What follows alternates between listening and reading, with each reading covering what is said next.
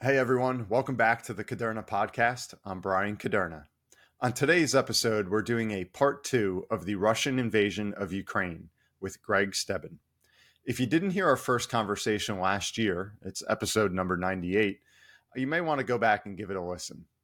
Gregg Stebben is the author of Does Putin Have to Die?, which he co-authored with Ilya Ponomarev, a former member of Russia's parliament who was exiled by Putin and now leads a transitional parliament called the Congress of People's Deputies, which could serve as the replacement government upon Putin's demise. You can learn more about their initiatives at www.rusdep.org. I'll include that in the show notes. So to set the stage for this part 2, Secretary of State Antony Blinken just reported that Ukraine has recaptured over 50% of the territory initially seized by Russia. But Ukrainian President Zelensky just said last month that Ukraine's counteroffensive was, quote, slower than desired. So as President Biden signs off an $800 million aid package to Ukraine, which may include the controversial cluster bombs and potential for F-16 fighter jets delivered to Ukraine, Gregg and I today discuss how long this conflict might last, what happened to the Wagner Group in their uprising, and if China will get involved opposite the U.S., and much more. So without further ado, my conversation with Gregg Stebben. Is going to require work and time and sweat and toil. If money wasn't an issue, what would I be doing? Don't worry about it. You'll figure it out. Change is the only constant. The Caderna Podcast. Gregg, welcome to the show. Thank you, Brian. It's great to be back. Thank you so much. Yeah, it's crazy because I feel like it's been a long time. Maybe we're getting a bit punch drunk here with everything going on in the economy and in the world. And when Russia invaded Ukraine last year, it seemed like it just dominated headlines. And now I think people are mentally kind of putting it on the back burner in a way. Can you give us maybe a quick update of what's different from when we spoke last time, which I think was in the spring of 2022? Well, first of all, I think you're dead on about that. It's really easy to get desensitized. And I have to tell you, that is exactly what Vladimir Putin wants to have happen. That's why he's fine with having this war go on as long as it does. It, in some ways, doesn't cost him anything. And when I say that, I say it because, yes, the Russians are losing hundreds of thousands of men, or soldiers, I should say. But frankly, he doesn't care about that. That's not a real cost to him. His priorities are very different. So if he can have the war go on, by the way, I'll tell you why there are some theories that he wants his troops to be decimated or go into the meat grinder. We should talk about that. But the longer this war goes on, the more he counts on that we will just lose interest, and then he can do anything he wants. He can take over Ukraine, and then he can set his sights on other nations. And so it's really important that we don't let ourselves get desensitized, because if Putin wins this war, if Russia wins this war, if they get 1 inch of Ukraine, what does that say to other tyrants and other leaders that would like to do the same thing? It says, hey, go ahead and do it. It worked for us. It'll work for you. And number one, when I say that, is, of course, China with its eyes on Taiwan. Mm-hmm. And that's what I wanted to ask, kind of in that same vein. People, I don't think they're maybe drawing analogies quite yet to, the war on terror and our time in Afghanistan and Iraq, which was almost 2 decades. But is it even possible? I mean, could this drag on to something of that extent where it's like, where is the finish line? Well, yes, it could. And I don't think it's up to Ukraine. I mean, in a sense, it's up to Ukraine because, my sense is, and, this is repeated by President Zelensky and everybody in his cabinet and every Ukrainian I've ever spoken with, they're not going to give an inch. So this war is going to drag on until somebody called Ukraine wins, because they're never going to admit defeat. Never. If they haven't by now, and they did in 2014, I mean, that was pretty much a bloodless takeover of Crimea. This is a very different Ukraine. If they haven't given up by now, why would they give up now or in the future? They're not going to. But to a large degree, what happens and how long this drags on really depends on allies in the West. The sooner Ukraine gets more weapons, F-16s, et cetera, the sooner they can finish this war. Because Russia's, I don't think, going to walk out or leave unless something happens to Putin. Then, all bets are off, right? Because, well, just as we saw a month or so ago with the Wagner Group and Prigozhin, people were sort of cheering for him to be victorious by marching into Moscow and the Kremlin, but he's no one to cheer for. He's not going to create a kinder, gentler Russia. He might even create a worse Russia than Putin. So the West is what's going to determine what happens here. But I can tell you, the Ukrainians will fight to the last body, and they'll take every bit of aid they can get. They'll use it brilliantly, and they will fight without giving up. And I have to say, if you look at this, I think you called it the Russian-Ukrainian war. I'm not sure that's really accurate, because it was an invasion. It's the Russian invasion. Ukraine was not looking for a war. Yeah. They're merely defending themselves. They're not fighting over disputed territory. They're fighting for their sovereign right to exist as a nation. That being said, I think when you look at this and you realize how much the West has supported Ukraine and how little, we're giving hardware. We're not giving American lives. That's a pretty amazing thing. We should be thankful to Ukraine for fighting this war. Is there a finish line? I think that was one of the things too that a lot of people struggled with, especially in the West, was you look at Iraq, you look at Afghanistan, and it wasn't like there was this definitive goal other than we want to create a peaceful Middle East or create a democracy, and kind of these lofty visions that were hard to define. And some people said, oh, we got Osama, isn't the war over? And then it dragged on and on and on.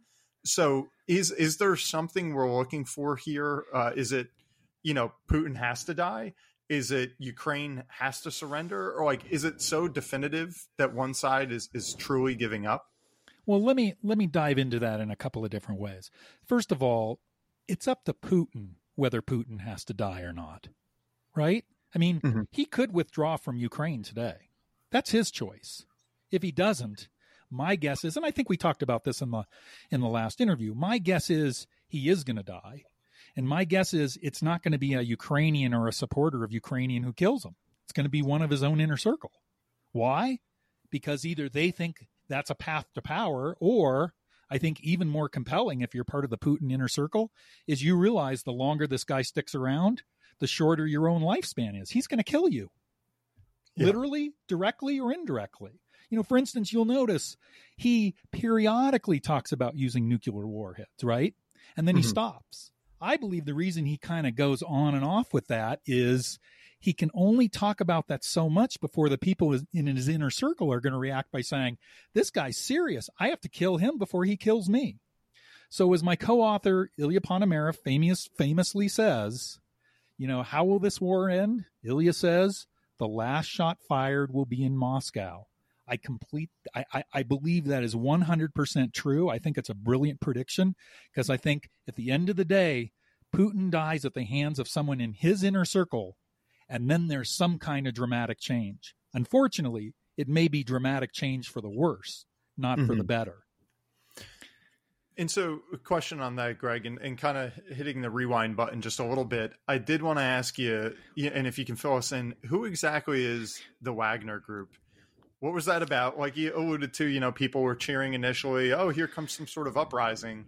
But then you just kind of mentioned, well, let's not be so quick to applaud this character. Can you give us some background on that? Sure. So the Wagner Group is a private army that was fighting on behalf of Russia, fighting in Ukraine. And some of the most vicious, heinous acts of torture and brutality were done by the Wagner Group. And I have a very strong vision, and I think people will remember this as I mention it. I think it was the leader of the Wagner Group is a man, I don't remember his first name, but his last name is Prigozhin. And you can Google it. It's Prighozin or something like that. Or if you Google Wagner Group, this guy was in prison, got out of prison, started a catering business, and early in Putin's career, the two became acquainted and very close, I'm going to say associates, because Prigozhin was always subservient to Putin. And over the years, Prigozhin got very, very wealthy as a caterer. I know that's weird. Yeah, when Russia you say caterer, is you're weird. talking He like was a caterer, food, you're kidding. restaurants. No, he got very, very wealthy because he was essentially an oligarch. He was on the take as an ally of Putin. And his wealth grew and grew. And this was a guy who had been in prison and was not your typical restaurateur or caterer. He's a criminal. He has the heart of a criminal. He was catering as a way of stealing from the Russian government through his friend Vladimir Putin and as a way of building his power. And at some point, he created his own private army called the Wagner Group, which does mercenary work all over the world. It was new to be doing mercenary work in Russia. But the image that I want to call to mind is, I think it was him. If it wasn't him, it was one of his top lieutenants, went to the Kremlin with a bloody sledgehammer that they had used to beat a Ukrainian officer to a pulp. And they were proud of it. And the bloody sledgehammer was a trophy. That's the kind of people we're dealing with here. So when he marched on Moscow a few weeks ago, people who didn't really understand who he is thought, oh, great, someone's going to take out Putin. Someone's going to take over the Kremlin, not really understanding who that someone was. I was cheering for him too, but for a very different reason. I and lots of other people. We believed that the longer the conflict between Putin and Prigozhin ran, the more resources Putin would have to put to it, and that would be less soldiers and less ammunition being pointed at Ukraine. I'm sorry that it only lasted a weekend. I wish that war would go on for a year and a half, because it would be another opening for Ukraine to fight back even more successfully against Russia. And by the way, there are some who theorize that the march on Moscow, the threat against Putin, was actually organized with approval from Putin. And let me explain that, because that sounds really crazy. Like, why would you have your friend march on your capital and threaten to take it over? Well, you have to begin by understanding that a lot of what happens in Russia, almost everything that happens in Russia, and almost everything that is said from the Kremlin, by Putin, by Lavrov, the others, we're not the audience. The audience is Russians. And so if you go and look at, if you followed what happened with Prigozhin at all, or you go back and read about it, you'll realize that march on Moscow made Putin look very, very weak.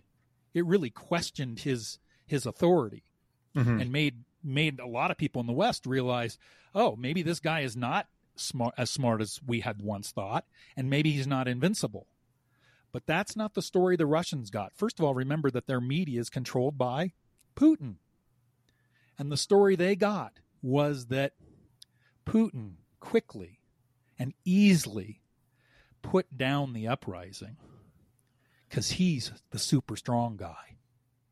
Yeah. So to Russians, it looks like a victory, a coup over a coup. Yeah. Even though in the West, it looks very different to us. And frankly, I think our perception in the West is much more accurate because our media is not controlled and we get a much clearer view of what really happened. So just to put some context to this, Greg, and as you were talking, I did look up the leader, and I might butcher his name, but it's Yevgeny Prigozhin. Yes. And and for whatever Wikipedia is worth, he's a Russian oligarch, mercenary leader, a close confidant of Vladimir Putin, and his nickname was actually Putin's chef. Yes. So yes. Yeah, the catering thing does come through, and then he was the head of the Wagner Group, which is pretty wild. He still is kind of the head of the Wagner Group. It's the state of the Wagner Group and even the state of Prigozhin is very much in question today. I mean, there's some people, I think, who are even questioning whether he's alive. So that turn of events, again, from a Western point of view, was devastating to Putin because the Wagner Group was really his most successful army. and this quote unquote uprising kind of caused a lot of chaos within the ranks of the Wagner group. So I think he lost a lot of the effectiveness of that group, but that's not what Russians are learning and hearing and seeing.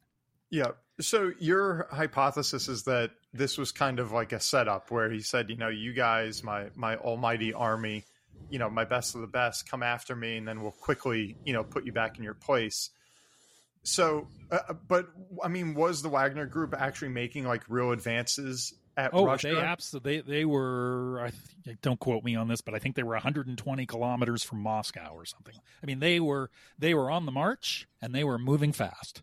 So if it was like a setup, then why would they have actually had like true aggression, like to actually accomplish a goal here, rather than just kind of walk through this, facade of, oh, we're pretending that we're actually going against Russia so they could wipe us out? Well, you have to remember something, and this is really important. Vladimir Putin doesn't care how many soldiers die. And let me get into it, why he may actually need more to die every day. Let me explain the rationale behind that. But one of the things I've learned in the year and a half of, since the invasion of Ukraine, is to begin to think like a Russian. Mm-hmm. And they live in, you spent time in the Czech Republic, I think. I don't know if the same was true there. I mean, maybe by the time you were there, democracy and a free press and the ability for free expression may have changed things. But when you have no ability to express yourself and there is no media, it begins to enable those who are in control of presenting a very twisted narrative. And you won't even know the things that are bad for the leaders. And the things that you do know about the leaders may not even be true.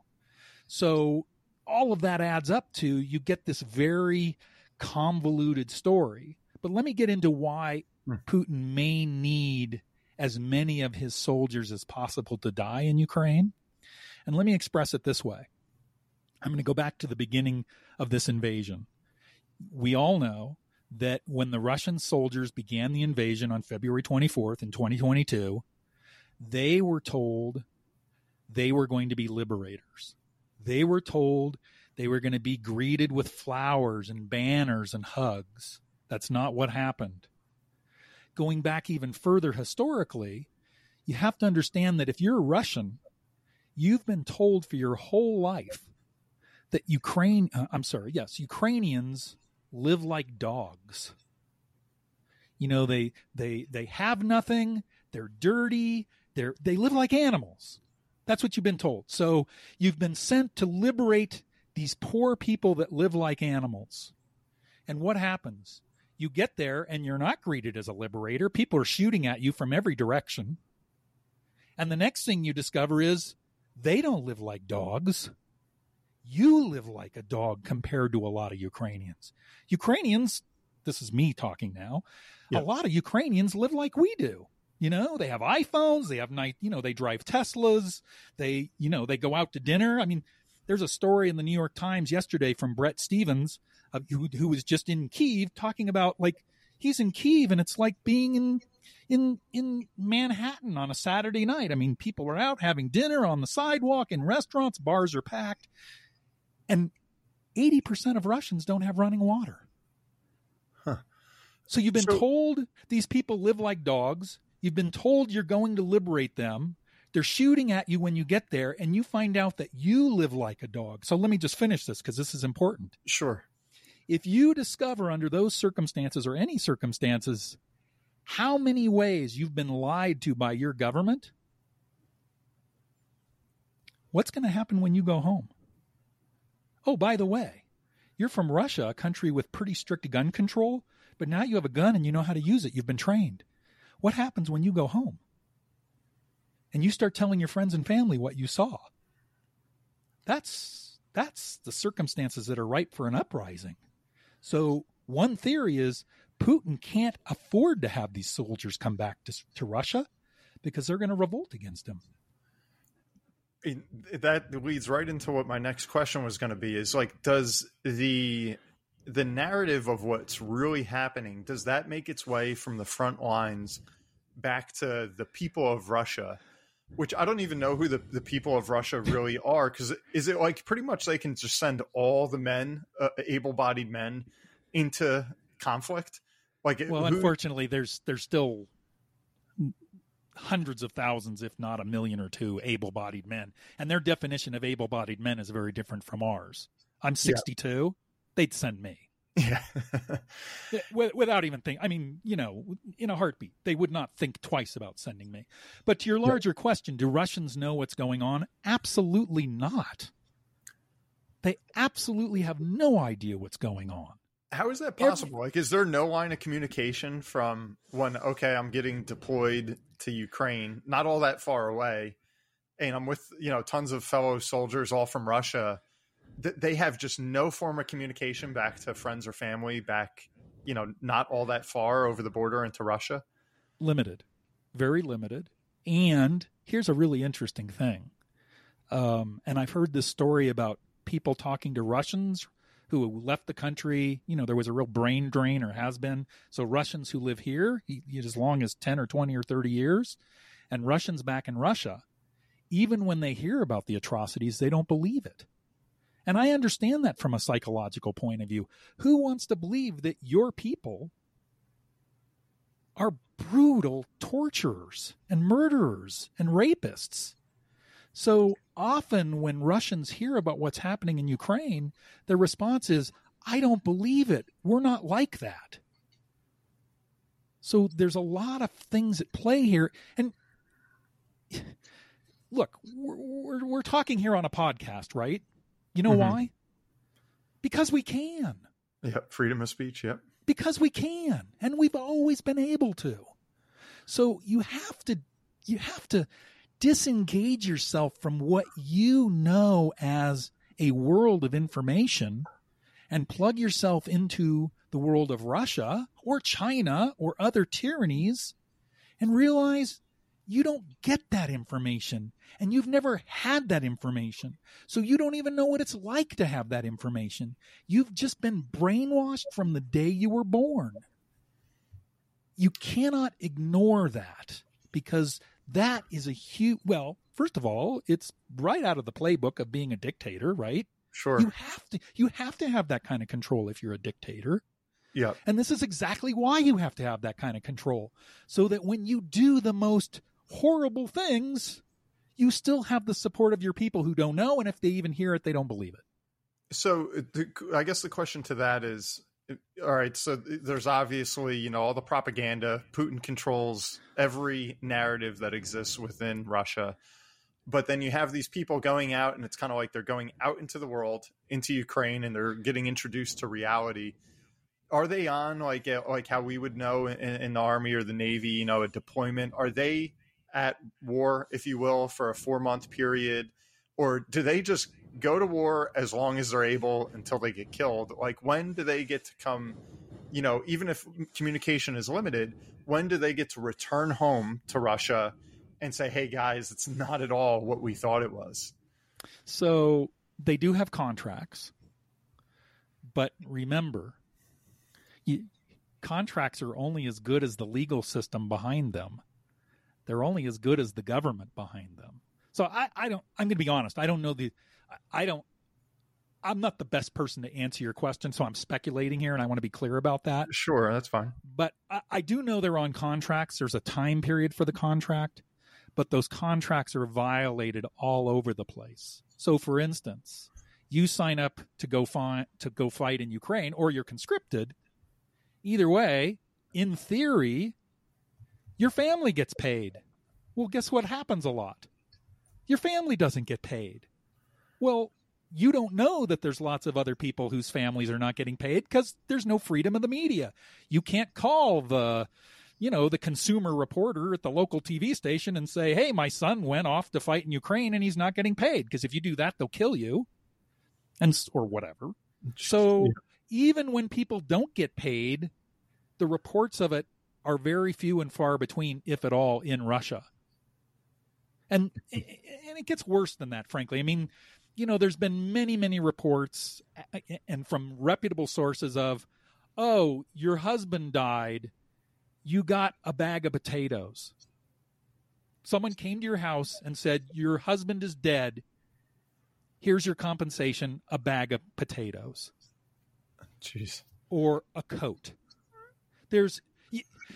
And I'm saying that to really just drive home the point that you cannot understand what is happening there if you're looking through a lens of what it's like to live here. And that's also true of China and other places where there's dictatorships and tyranny.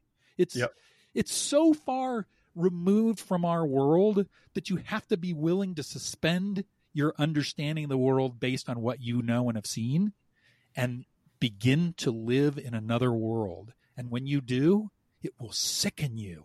That's how I feel. That's why I went to Poland and Ukraine at the beginning of this conflict, because it sickened me. I understood enough to be sickened, and everything I've seen and heard since then has only made me feel more sick. And so do you have any glimpse I know we're speculating a little bit as far as what's going inside of Russia, what that mood is like, over the border. What does Ilya Panorama, and I'm sorry if I'm getting the name wrong, but I'll help you with that. It's a tough one. It took me a long time, and I wrote a book with him, so don't feel bad about it.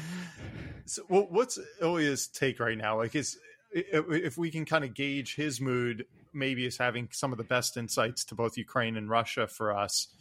Is he feeling better than he was this time last year? Worse? Like, what's some of his impression? Well, let me start by giving some background, some context, and then I'll tell you what he's working on. Mm-hmm. So first of all, it's Ponomarev, and it's simple once you get it, but for some reason it just tongue ties us here in the West. I've had the same problem. So, even in interviewing him, I'm like, Ilya, just tell us your last name because I can't say it. All right. That's not with me. Thank you. It is definitely not you. Ponomarev. Yeah. So let me give a little background. He was a member of the Russian Duma. He was the only member of the Duma. The Duma is like our House of Representatives. He was part of the lower house, or like our House of Representatives. Okay. In 2014, he was the only member of the Duma to vote against the annexation of Crimea. Well, as you can imagine, things after that didn't go well for him. So he was forced into exile. He ended up living in the U.S. for a couple of years. The other thing that's really interesting about him is he has a very successful track record as a business person in Russia and in the United States and Europe. So he's a very Russian Western guy. Okay. So he ended up spending a couple of years in Silicon Valley, started a business there, got into finance and tech, and he's already in tech, and then eventually moved to Kyiv and is now a Ukrainian citizen. So he's a Russian who is now a Ukrainian citizen. That's not that unusual, by the way. Even amongst members of the Duma who were disenfranchised or forced into exile, I think quite a few of them went to Ukraine and became Ukrainian. So I think there's a pretty good expat Russian community there who are pro-Ukrainian. So on the day the invasion began, he actually went and joined the territorial defense. The next thing you know, he's got a machine gun in his arms. And then I could go on and tell you more about what he did right after, but I think more relevant is what he's done in the last 9 months. Mm-hmm. He and a group of other exiled Russian elected officials, let me say that again because it's a lot of stuff. He and a group of other exiled elected Russian officials, so people who were elected to office in Russia significantly before, I think, the year 2014, because after 2014, Russia has not had legitimate elections. So he and a group of close to 100 people who were elected to office in Russia, elected in legitimate elections, have formed a shadow parliament for Russia. So people pretty much like himself. Yes, people very much. Yes and no. I mean, when they meet, there's a lot of arguing and dissent because they're all anti-Putin and they're all anti-Russia in its current state. They all support democracy in Russia, a future Russia. They call it future Russia, that is a democracy. But they have very different opinions about what that should look like, which is good. That's what you want. you want a government of people with ideas finding ways to work together to find the best ideas, right? That's called democracy. It doesn't exist in Russia today. All right. Yep. But yes, they're all fighting for a democratic government in Russia. It's a shadow parliament. They've actually met 3 times in person in Warsaw. I was at the first meeting. It was like, I felt like I was there when they were writing the U.S. Constitution.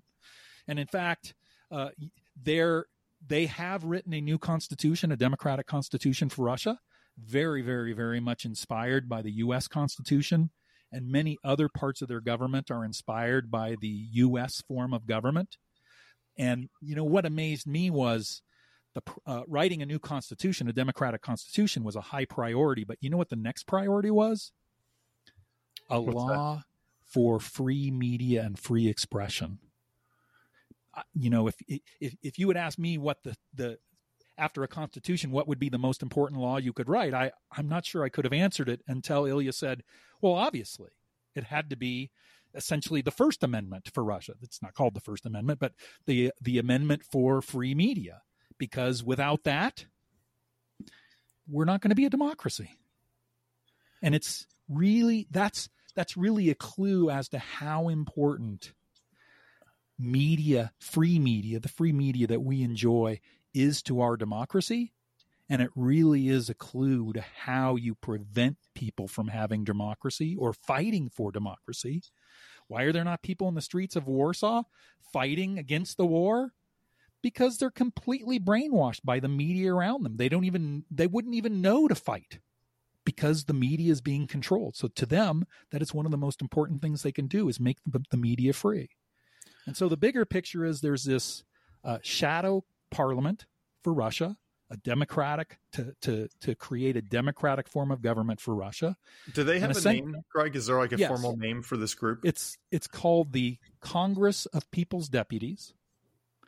The website is RUS for Russia, DEP for deputy, rusdep.org. And I have to tell you that they're in the process of translating, and I'm helping with this, translating a lot of the Russian text and text of the bills that the group has passed into English. So one way to look at this website is to go to it in Russian and let Google translate it for you. If That's you go to the English site, they're just updating it. Yeah, I mean, that's when I send people links to it, I usually send it to them so that Google will translate it. And we're in the process of translating from Russian to English. But if I could hop in, I know yes. I want to get the update from this group, but I think the elephant in the room is America is obviously probably the most involved country right now in the invasion of Ukraine, certainly financially. Is the White House acknowledging this new shadow parliament, and are they working with them at all? We pause now for a brief commercial interruption. This episode is brought to you by my new book, What Should I Do With My Money? Economic Insights to Build Wealth Amid Chaos. Available in paperback, Kindle, and audiobook wherever books are sold. If you're intrigued by how the conflict in Ukraine is affecting the American economy and global economy, what opportunities and threats are being exposed by Russia's invasion, and how such ongoing geopolitical affairs are affecting your dollars, please give my book a read. Now, back to my conversation with Gregg Stebben. It's a great question. So what's happening is, and I was just going to get to this, is this parliament really has a couple of key jobs. And one of them is obviously getting buy-in from other countries. So, that's coming from Ukraine, obviously. It's coming from Poland, obviously, because if Russia takes over Ukraine, where are they going to go next? Poland, right? Other Baltic states.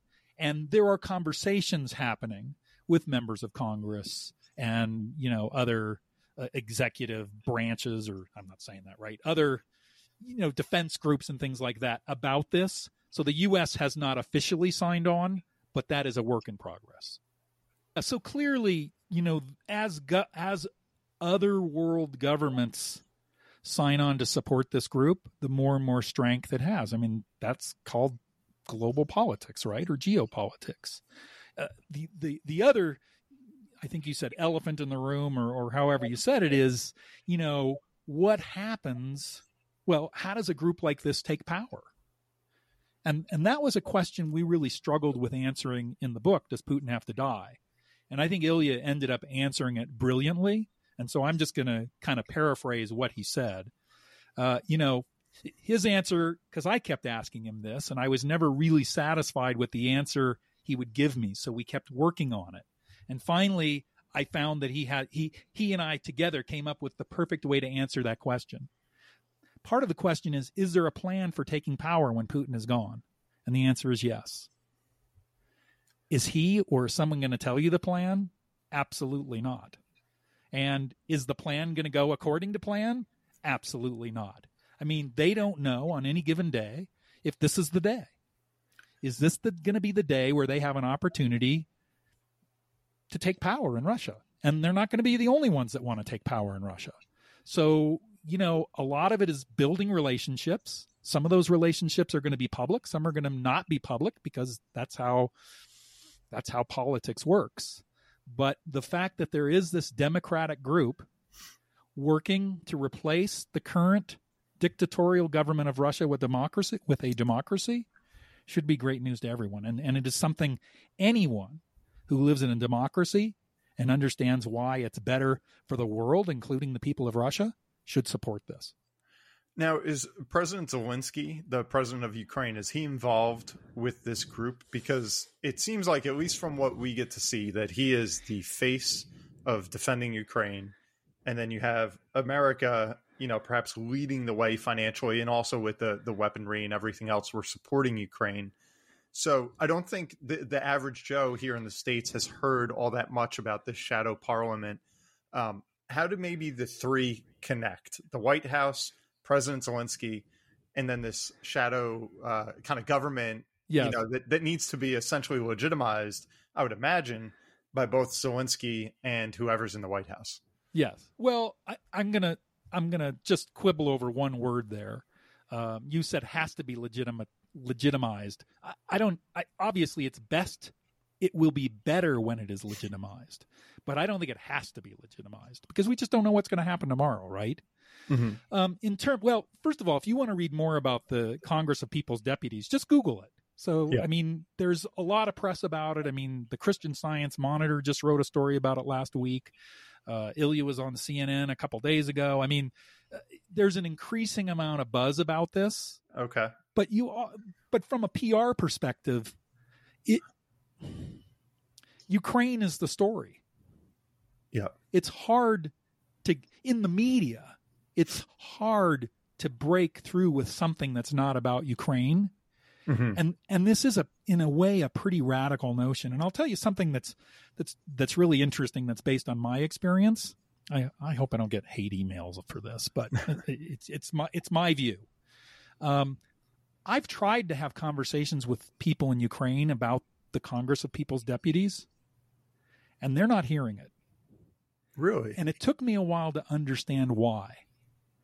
They're defending their country. They're not hearing anything other than, what do you got for me to defend my country and civilian targets and civilians? They shouldn't be occupied. I'm talking about average Ukrainians, not Ukrainians in government. I know that those conversations are happening. But average Ukrainians shouldn't be paying attention to this. They've got enough on their plates.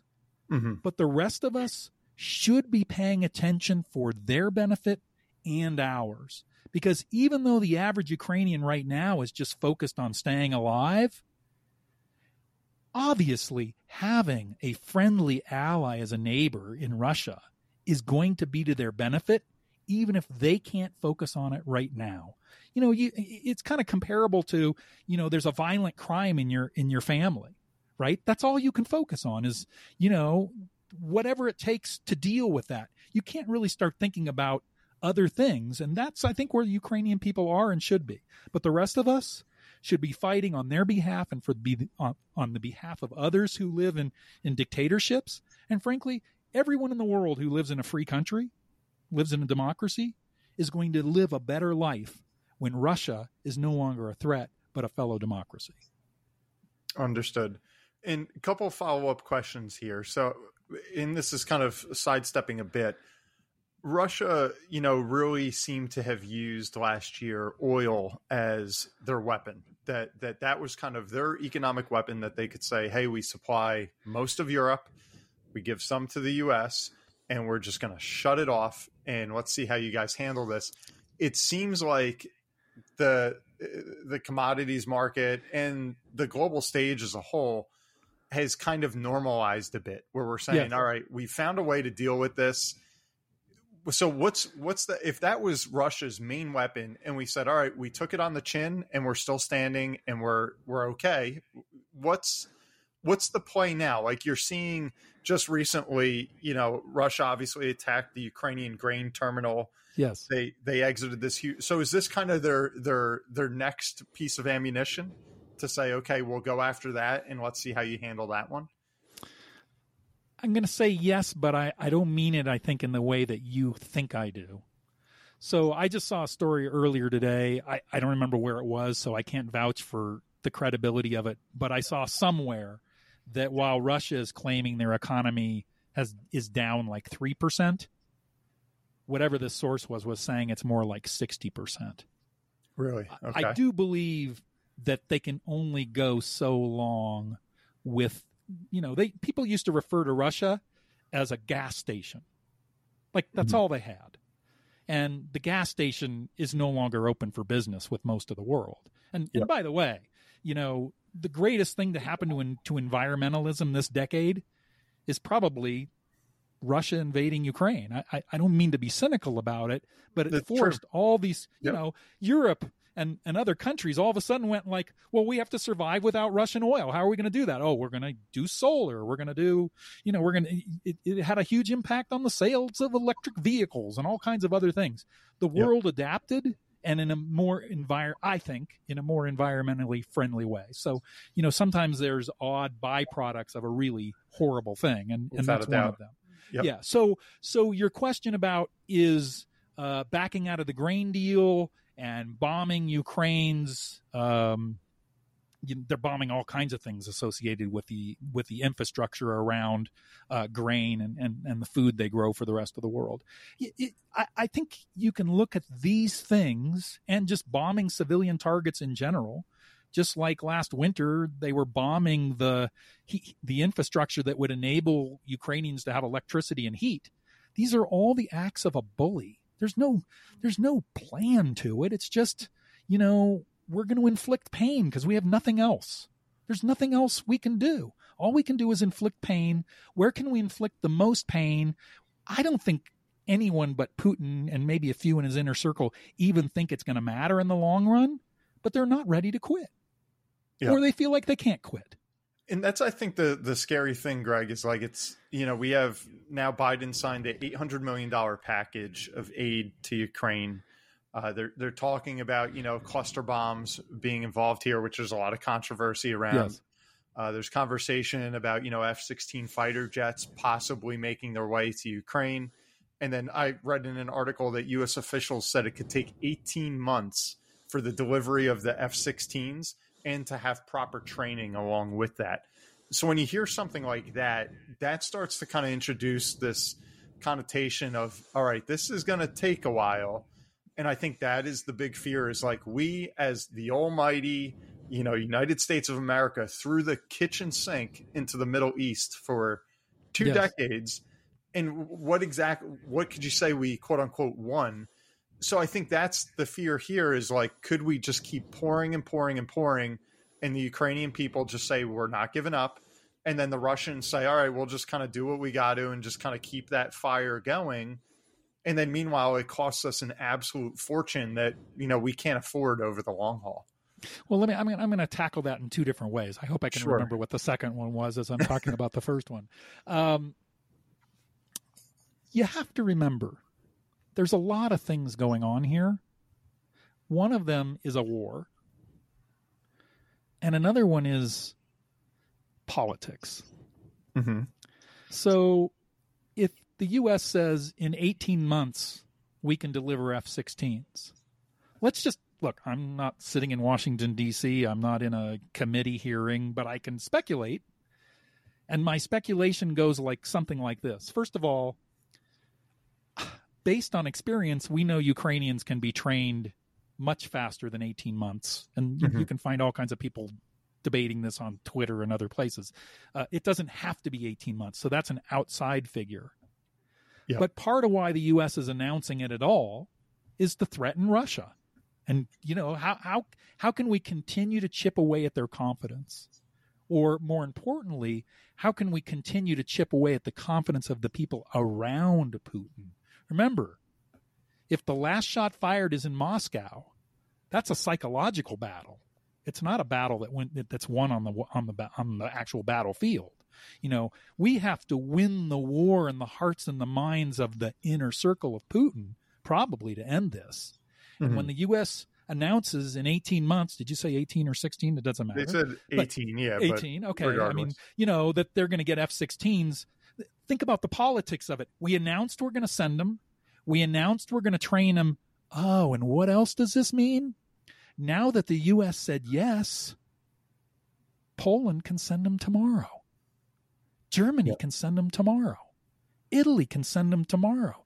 Part of when the U.S. says yes, with that kind of extended timetable, it's not about the U.S. ever sending them. It's about, in a way, giving this sort of tacit approval to the rest of the world to do the same thing, and they can do it a lot faster.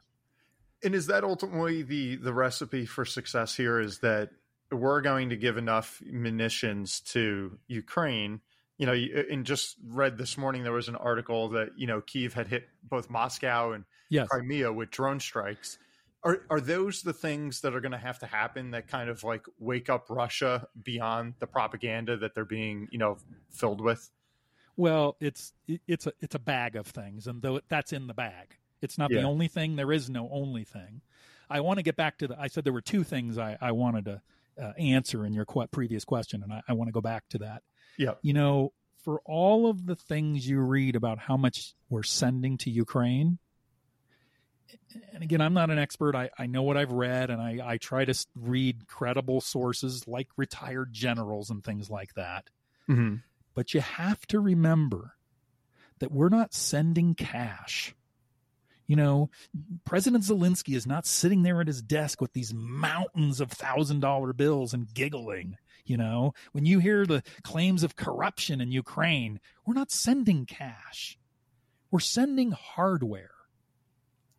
And so far, that hardware adds up to, the last I heard, 6 or 7% of our defense budget. That's not nothing. But on the other hand, if we were fighting Russia, it would be more like probably 60% of our defense budget and American lives. Yeah. I don't think a single enlisted American life. I mean, there have been Americans who have volunteered and died, but they weren't part of our military. They went on their own. I don't think a single American service person has died in this war. And mostly what we're sending them is hardware. And in some cases, that's hardware that, frankly, we were going to retire or already had retired. So from my view, and you don't have to take my word for it, you can Google on Twitter people like Lindsey Graham and, generals and stuff. This is one of the greatest military bargains in the history of military history. And we should never forget what we're really sending and what we're really getting without losing a single life. But no, I agree with that wholeheartedly about not losing an American life or service member. But I think what some people will get stuck on is the actual hardware that's over there. I think a fear a lot of Americans have, again, if we just go back to our most recent conflict, of course, in the Middle East, there were countless stories of American service members fighting, the Taliban or fighting in Iraq, and they were fighting people armed with American weaponry from the last time that we tried to get involved. And so I think that's something, maybe you can answer this. Are you aware, like when we bring hardware, we bring weaponry over there, if we fast forward 2 years and there's a new administration or something that says, you know what, we're repeating history, we're pouring $1 billion into this place that's turning into a black hole. Not saying this would ever happen, but if it did go down that road and we said, we're pulling out, it's time to focus on America, is there any way to recoup everything we just put over there so that it doesn't fall into the bad guys' hands, whether that's in Ukraine or Russia? I don't I've learned in my years to know when to say I don't know, and I don't know the answer to that, but I can tell you my thoughts on it. So this is my opinion. I'm not presenting this as fact. Mm-hmm. First of all, I'm guessing that in terms of ammunition, it's not going to fall into enemy hands because they're using it as fast as they can. Yeah. So let me back up a minute. Is there going to be some corruption? Absolutely. I mean, there is, do we have corruption here in the U.S.? Absolutely. Do they have corruption in France? Absolutely. But we don't have the kind of corruption they have in Russia. All right. So I'm not going to tell you that every single piece of hardware that went to Ukraine went exactly where it was supposed to, because I'm sure that somebody's done a bad thing. But I don't think it's very much, because I think if you're in this kind of war and you've been promised something, you know exactly when it's supposed to arrive and you know exactly where it's supposed to go. And I also believe even if that scenario comes where, let's say after an election, a new president or even the existing president says, we've done all we can. We got to pull out. Can we recoup all the hardware that's still there? This is just my opinion, but I believe that the Ukrainians will do everything they can to deal with that situation in a very disappointed, heartbroken, but honorable way. Because frankly, their future depends on it. If they don't return all that hardware, it's going to take them, I don't know how many years to recover from that black eye. And I think the Ukraine we see today understands what it takes to be a member of the world community. And that, look, if they don't give our stuff back and we demand it, are they going to get into NATO? No. Are they going to get into the EU? No. I mean, they have to do everything they can to act honorably, to achieve their goals for the future. And again, will there be a little bit of corruption? Sure, it's inevitable. But I don't think you're going to see mass corruption, because the Ukraine that exists today is not the Ukraine that existed even 10 years ago. And that was a perfect segue, Greg, into the next question I had for you, which is Ukraine going to join NATO? What's your thought on that? Am I allowed to say hell yes? And I know Ukraine wants to, but do you think NATO shares the same open arms? Yeah, it's inevitable. I mean, as long as Ukraine stays on the path it's on, they're going to join NATO. NATO's going to invite, obviously there was huge disappointment a week or two ago when that invitation wasn't extended. It's hard to extend an invitation to a country that's at war. I'm not saying I necessarily agree with it.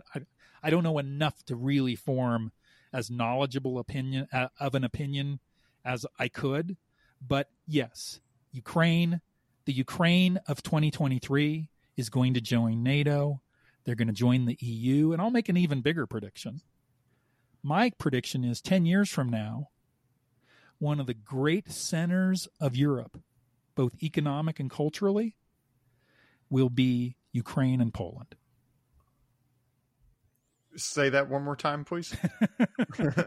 One of the great centers of Europe, both culturally and economically, will be Poland and Ukraine. I'm not saying Germany loses its position. I'm not saying Switzerland loses its position. I'm not saying England, well, England's not in the EU, but maybe it will be again. Who knows? But I'm just saying there will be, I believe, a huge... The culture of Poland and Ukraine is already spectacular. It's just little known to us in the West. Yeah. And unfortunately, Russia's bombing the crap out of it, which is really heartbreaking. Of course. But the economies of these two countries, I mean, Poland's economy over the last 10, 20, and 30 years, its growth and development is stunning on its own. But I think in partnership with Ukraine, a free Ukraine, a Ukraine that is not at war, I think it's going to blow our minds. And I can't wait. That would be a beautiful thing. I think we'd all like to see. And just to piggyback on that last question of, Ukraine joining NATO, I guess one of the fears probably America and probably a lot of, the Western world has is if they do take kind of this true alliance with Ukraine, does that imply that then we have to put up not just money and not just weapons, but actual service men and women? Do you think, would we ever go that route? I mean, I know you're not you're not the president right now, nor am I likely to be in the future. Yeah, but I mean, could you see that? Because I feel like that's just the thing that no politician wants to get their hands dirty again with what happened in Afghanistan and Iraq, right? And certainly the way that we exited. I mean, most people would consider that like a catastrophe, the way that ended. So would we ever actually put boots on the ground again? Because I feel like that would be, opening Pandora's box. Well, let me open a different Pandora's box. Yeah. What if in 10 years, Ukraine is a member of the EU and NATO, and so is Russia? But the only way that would ever happen, obviously, is if Russia's a completely different Russia than we know. Yeah, and it's inevitable. The Russia we know today, I can't give you a timeline. I hope it's sooner than later. I mean, this afternoon would be fine with me. But the Russia we know is not going to survive this war. It's not. It can't. It just can't. There's no way. I think the only way to kind of just play devil's advocate there, I think the only way they would have a fighting chance is if China decided to step up for them. And it seems like from everything I read, everything I hear, that they want nothing to do with that would have no upside for China other than maybe more oil if they want it. Would you agree to that's the only way they have a fighting chance is with Chinese assistance? Yeah, and it breaks my heart that today it's being reported that China has been supplying Russia with weapons. So, China is always unpredictable. But yes, I do agree with what you say, but I don't think I'm an optimist at heart. I don't think I don't think China's going to go down that road because I think the cost is too great for the little bit of reward.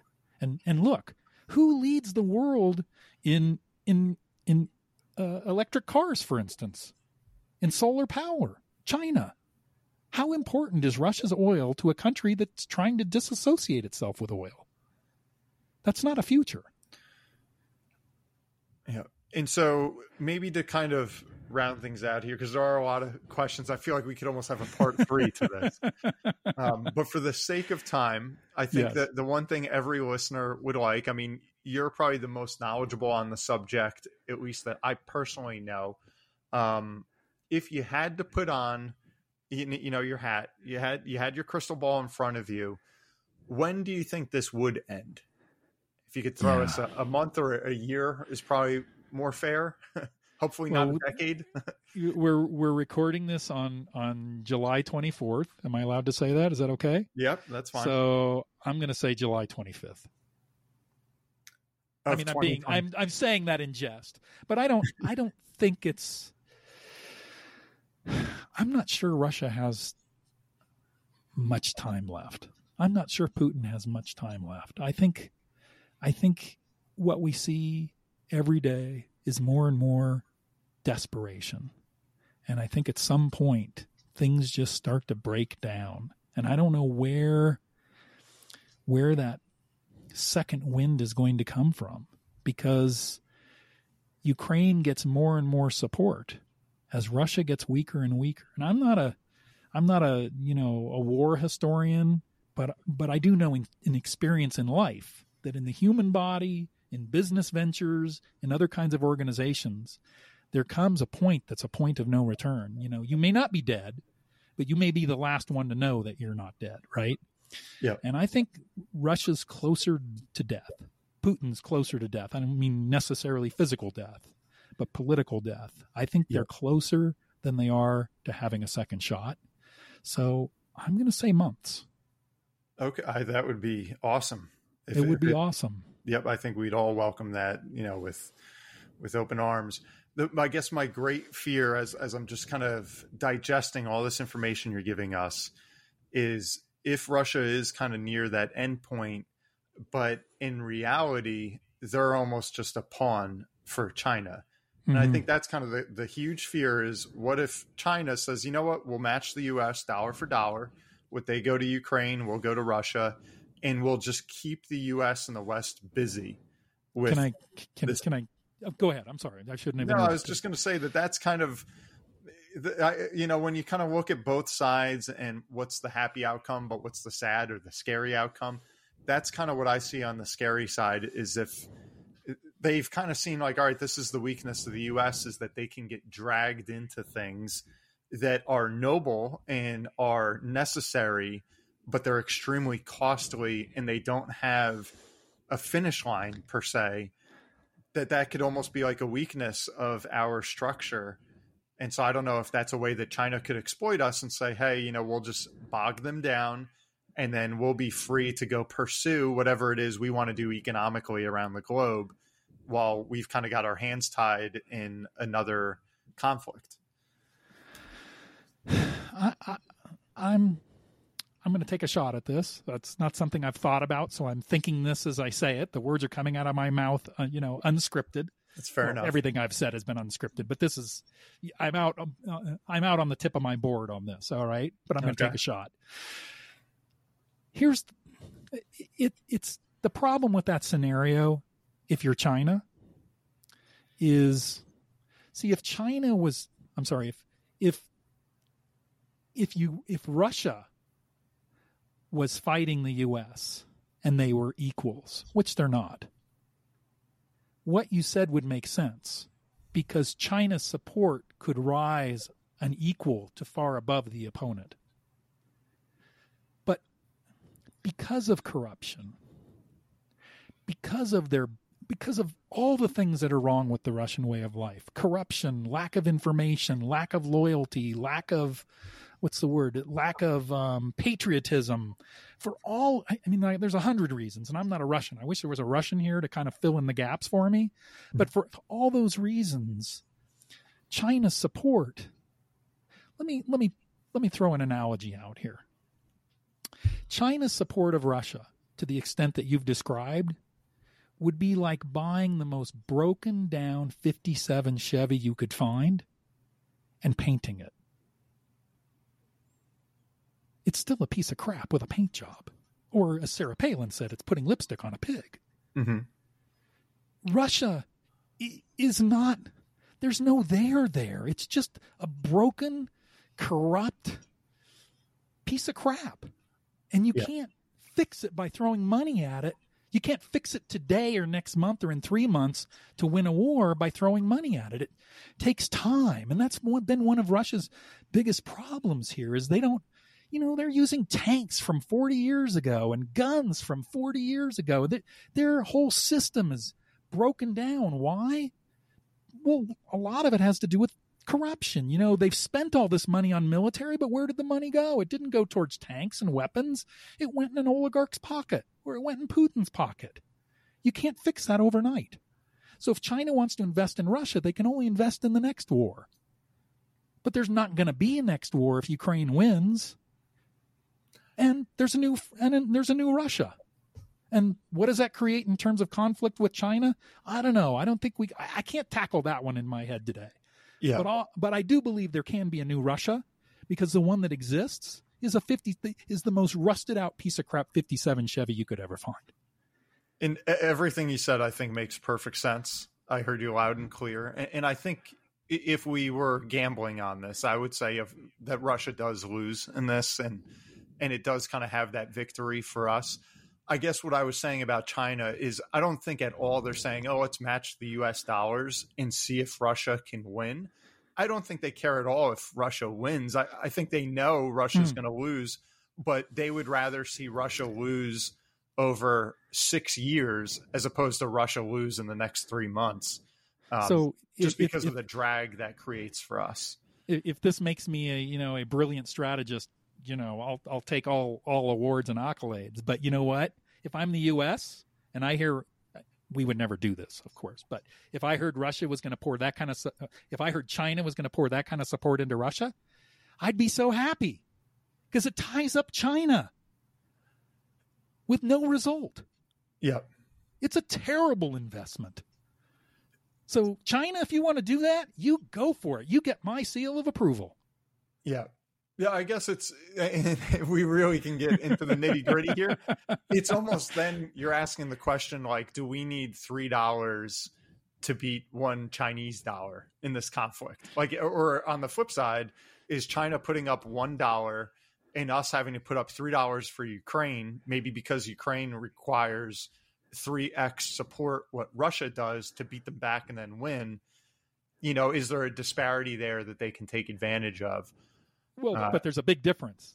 Ukraine is capable of winning, and they've proven that over. If you look at this war with Russia, and if you don't see the American Revolution, you got to go look again. Yep. This is those revolutionaries fighting England, but 10 times worse. Yeah. And I think that, that's a good analogy there. And because I know so much of the narrative we heard going back, 5-10 years ago in the Middle East is that we wanted that. We wanted the American Revolution in Afghanistan. But in reality, it seems from what we heard that they just didn't have those founding father types that were fighting back so much. And as soon as it was over, they laid down their arms and gave it back to the Taliban, where you're correct that Ukraine is fighting tooth and nail. And again, I'm a little out on the tip of my skis here, but you know what? There's a huge cultural difference between the Middle East and Ukraine. Yeah. Every Ukrainian, for instance, when they were pouring out across the border into Poland, you know what they all said? I want to go home. I want to go back. They were leaving because of the uncertainty. But the minute there was they were leaving because it seemed at the time like that was the best thing to do for their country, to remove the civilians so they wouldn't be in harm's way. What happened once it was obvious that Ukraine, I'm going to say, had an upper hand, because they have. I mean, the minute it was pretty safe to go home, they went home. Not all of them, but millions of them did. Because they want to be there. They want to support their troops. They want to fight if they can. They're going to fight to the death, down to the last grandma. That's not the culture of the Middle East. And culture counts a lot here, because Russia doesn't have the culture of Ukraine either. And as many people have said, you fight a lot harder when you're fighting for your own soil than when you're fighting for someone else's. And, oh, by the way, to go back to something I said earlier, you found out that you're not a liberator and that you would rather live like a Ukrainian than a Russian. That's not a great morale-building position to be in. Yeah. Go ahead. So China could invest, but I'm sure the reason they haven't invested a lot in Russia is because they realize it's a bad investment. It's throwing money away. Yeah, and there's so much I could unpack with this that kind of comes to light as you're saying all this. And I know the media conversation we just had kind of sparked with the analogy to the Middle East. And that's something I talk quite a lot about in my book was, in the Middle East, so many of their governments are tied to religion first. Yes. That could be another hypothesis, especially like in Afghanistan, that if you took someone who's Afghani and they're putting, Islam on the pedestal above a country, they may not care so much. Okay, do I have to go from Afghanistan to the next door neighbor? Whereas Ukraine seems much more driven by the national pride and being, they want to be in Ukraine, like you just alluded to, that is home, that they're not so comfortable just going over to Poland or to another country. You cannot forget that the Ukrainians have had, is it two or three revolutions in the last 30 years? Every 10 years, they fight for their independence. You know what that creates? People who value their independence. They'll die for it. And you can't have that kind of independence in most countries I can think of in the Middle East, because you're never going to get it unless there's a change. Correct. So much here. I think a lot of people, one of the best things they can do is go to that website that you had mentioned, which is, I believe it was ROSDEP. No, it's RUS or ROS. I prefer RUS for Russia. RUSDEP.org. It's Correct. The Congress of People's Deputies. Yep. Yeah. So hopefully everyone tuning in, if they want to learn more, can go check that out, because that could be a little glimpse into the future, perhaps, of what Russia will look like. Oh, let's give it a bigger endorsement than that. Let's just call it the future. Can we just call it the future of Russia? I hope you're right. I certainly hope you are right. You're going to have to invite me back so I can work on you more, because you're not 100% wholeheartedly prepared to sign on, and I have to win you over. Yeah, no, I am. It's just I am an optimistic, but I'm also a realist, and I look at all the different angles here. And if things don't go as planned, what could that look like too? Yeah. So that's the only reason why for some of the pushback. So one bonus question, and then we're going to wrap it up. I know you're busy. Bonus material here. We don't know how Vladimir Putin is doing health-wise. You hear lots of things, especially over the past year, through little videos that you get to see, that he doesn't look so good. Yeah. What does that spell for all of this? And I was just thinking earlier in our conversation of like Berkshire Hathaway and Warren Buffett, where so many people have pointed to someday, Warren, knock on wood, he's doing great, but someday if he's not here, what happens to Berkshire Hathaway? What's the succession plan? You don't really hear anything from the Russian side about that which I think would be smart of Putin to say, hey, don't get excited that I'm not in good health, because I've got a number 2 here that's my clone, which you don't really hear that. That's a whole other conversation we don't have to get into. But do you have any idea how Putin's doing health-wise? Have you heard anything lately? Well, or has Ilya said anything? Yeah, I'm going to address a different part of what you said. Okay. And this, we talk about this at length in the book, by the way. The book is, Does Putin Have to Die? So here's the thing you have to understand about Putin and many dictators. Putin is what's called a personal dictator. It turns out, if you're a political scientist, there are different kinds of dictators. A personal dictator is someone who creates a dictatorial government or organization around themselves and for themselves. And that's really important, because when you think about that, you begin to realize if it's a personal dictatorship, there is no succession plan. Because who you might pick as your successor has to be really good and really smart and really strong. But if you're a personal dictator, you don't ever let anybody really good and really smart and really strong around you. You kill those people because they're a threat to you and your personal dictatorship. So when you look at Vladimir Putin and the people around him, they're terrible. They're weak. They're dumb. They're useless. And that's by design. That's what a personal dictator does. So you're never going to hear about a successor to Putin unless Putin is dead. He's never going to name a successor. As for his health, I wouldn't be too concerned about it. I mean, he just turned 70 on October 7th this year. Yeah, I thought he was older last than year. that. Yep. Yeah, he's 70. Look, when you're 70, you're in the range, right? He's going to die someday. Yeah. He's going to die because the last bullet fired is in Moscow, or because he's an old guy, or because he has a heart attack, or because who knows? Don't count on that. That's not how this is going to end. And it's also important to know Russia has spent a lot of money on, what is the word for it? Age extension. He's got a lot of really good doctors at his disposal. And probably the reason they've spent so much on age extension is because he knew he was getting older. It was probably all about him. Yep. Yeah, and that's I don't think that's something we can bank on. I thought he was older. I thought he had more significant health issues, but he may have health issues, but they're not going to stop him until the day he's dead. Yeah, I think that's spot on. Yep. And just for context, I mean, our president's 80. Our former president, 79, who's running again, I think, is 77. So yeah, I mean, 70 the world is old. dominated by old guys. I'm close to being an old guy myself, so you're too young. You're too young, Greg. I'm not that young. You got another 8 years before you can put your hat in the ring. Well, that's true, but I'm not putting. But anyway, I mean, it's a legitimate question. It's not going to matter unless he's dead or has a devastating stroke or something like that, and it could happen to any of us. So you shouldn't bank on it happening to him. Well, thank you so much for making the time again, Gregg. This was extremely enlightening. A great round two, a great update on the Russian invasion. And I got to say, even looking at the other angles, I think people can walk away from this episode with a real sense of optimism. And that's exciting because not every episode can bring that. But I think at least you've done it here where even when I try and look at what could go wrong, it does seem like there's overwhelming favor on the good side, we'll say. Yeah. Every day I get up and I think, I'm tired of this war, but if I'm in Ukraine, I don't have the luxury of being tired of this war.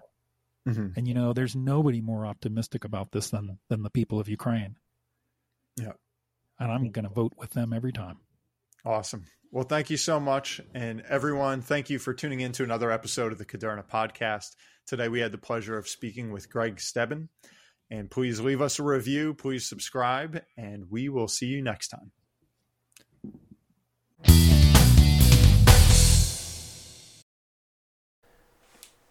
This podcast is intended for the general public and for informational purposes only. The show does not provide any recommendations or investment advice regarding any specific account type, service, strategy, or product, or to otherwise act in any fiduciary or other capacity. Please contact a financial professional for guidance and information that is specific to your situation. Brian Caderna does not provide tax or legal advice. Please contact your accountant or legal advisor to discuss your situation. Guest speakers and their firms are not affiliated with or endorsed by Park Avenue Securities, Guardian, or Caderna Financial Team, and opinions stated are their own. All investments contain risk and may lose value. Past performance is not a guarantee of future results. References to specific securities, asset classes, and financial markets are for illustrative purposes only and do not constitute a solicitation, offer, or recommendation to purchase or sell a security. Brian Caderna is a registered representative and financial advisor of Park Avenue Securities, LLC, PAS. OSJ 300 Broadacres Drive, Suite 175, Bloomfield, New Jersey, 07003. Phone number 973-244-4420. Securities products and advisory services offered through PAS, member FINRA SIPC. Financial representative of the Guardian Life Insurance Company of America, Guardian, New York, New York. PAS is a wholly owned subsidiary of Guardian. Caderna Financial Team is not an affiliate or subsidiary of PAS or Guardian. California Insurance License Number 0K04194.